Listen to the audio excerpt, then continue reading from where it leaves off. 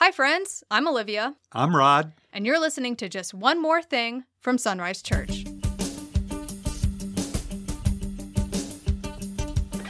Welcome, everyone, to Season 2 of Just One More Thing from Sunrise Church. In today's episode, we are going to recap our December sermon series, and then we're going to talk about the January 7th and January 14th sermons together, because these were branched out of that December series. So can you explain a little bit about the December series? Yeah, it's always hard to come up with a Christmas series that's unique. I mean, no matter what you say, that baby's going to end up in a manger. The wise men, the magi are going to end up being there. The shepherds are going to be in the field. And so I'm always trying to think of an angle to get to help us get a fresh perspective of the Christmas story. And so I took it from the perspective of gifts that are ignored, gifts that are neglected, that are left under the tree because we're too busy playing with other things. And I covered 3 areas in which we neglect our gifts that we have. One of those gifts was the Word of God. The other one was communication or prayer, access to God. And then the last one was community or the church. And these are 3 things that I think for believers, it's very easy to become complacent and to ignore those 3 things. So out of that, I'm starting to drill down a little bit deeper into each one of those gifts. And so for January 7th and 14th, I titled those 2 sermons, Simplifying Scripture. On the 7th, we covered the Old Testament. On the 14th, we covered the New Testament. And the way that you covered these was with an acronym, one for the Old Testament, one for the New Testament. But these were acronyms that I hadn't heard used before.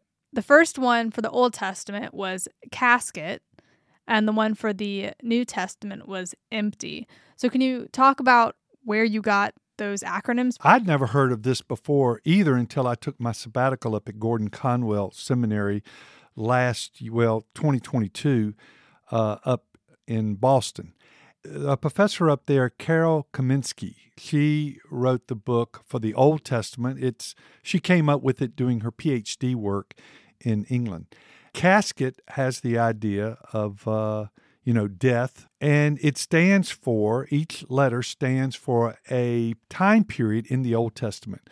So C is for creation, A is for Abraham, S is for Sinai, and Sinai would cover as soon as they came out of slavery, all the way until they elected their first king, or they chose their first king. So the K is for kings, and that would cover not only Saul, David, and Solomon, but would also cover the divided kingdom, as long as they had a king. Then E is for exile, when they are removed out of the land. And then T is for temple. And so that brings us up through all of the Old Testament from Genesis to Malachi, and it covers that time period. And that's a pretty daunting message, the idea of a casket. It implies death. The New Testament turns the corner, and empty gives us the idea that the casket is now empty because of Messiah, because this is his story. E stands for expectation, and that covers really the silent years from about 430 to about 4 or 6 BC. And it's a time where there's a lot of history going on, Alexander the Great, the Greek culture coming in, setting up more the infrastructure that Scripture, even the writing of Scripture in Greek, will be able to go, the Word of God will be able to spread throughout the known world. M covers the Messiah. That is the 4 Gospels, Matthew, Mark, Luke, and John. P covers the church, Pentecost. The mission that they're given by Messiah is that there'll be witnesses in Jerusalem, Judea, Samaria, and to the uttermost part of the earth. And then T covers the teaching, not only of Paul, and I found that one of the things I'd never really looked at was the fact that those books that Paul wrote are pretty much arranged from the biggest volumes to the smaller volumes. There might be some exceptions there, but pretty much that's the way they are arranged within the canon. And not only teaching from Paul, but also from Peter, James, the author of Hebrews. John wrote some letters. And then the why is yet to come. That covers the book of Revelation. So it's an easy way to get the whole breadth of Scripture, to create buckets, if you will, or shelf space upon which you can then start putting data, and you know where it fits in the bigger picture. So I found it very helpful. For both of these sermons, you had some really fun video clips. The first one was from Seinfeld, and it was Kramer and Elaine trying to explain how to get somewhere on the subway system. And it's this ridiculous, intricate, take this train to take this train to take this train to take this train. And then I think maybe Elaine says, why don't you just take this train that takes you straight there? I guess you could do that if you want. And then the other video clip was Big Bang Theory, just creating an absolutely nonsensical, complex way of playing chess with three people. So do you want to talk about how you found those video clips and what those were getting at? I found those, one of the sources that I use in looking for video clips is Tropes. There's a website that does all of these different tropes, and I entered making the simple complex, because that's often what we do in Scripture. We make it much more complex. It becomes much more of a mystery on how do we access it. And so in the case of the Big Bang Theory video clip, I found it interesting that it wasn't enough to make it complex.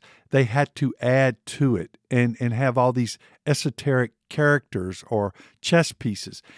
And I found that analogous to what people are doing with Scripture.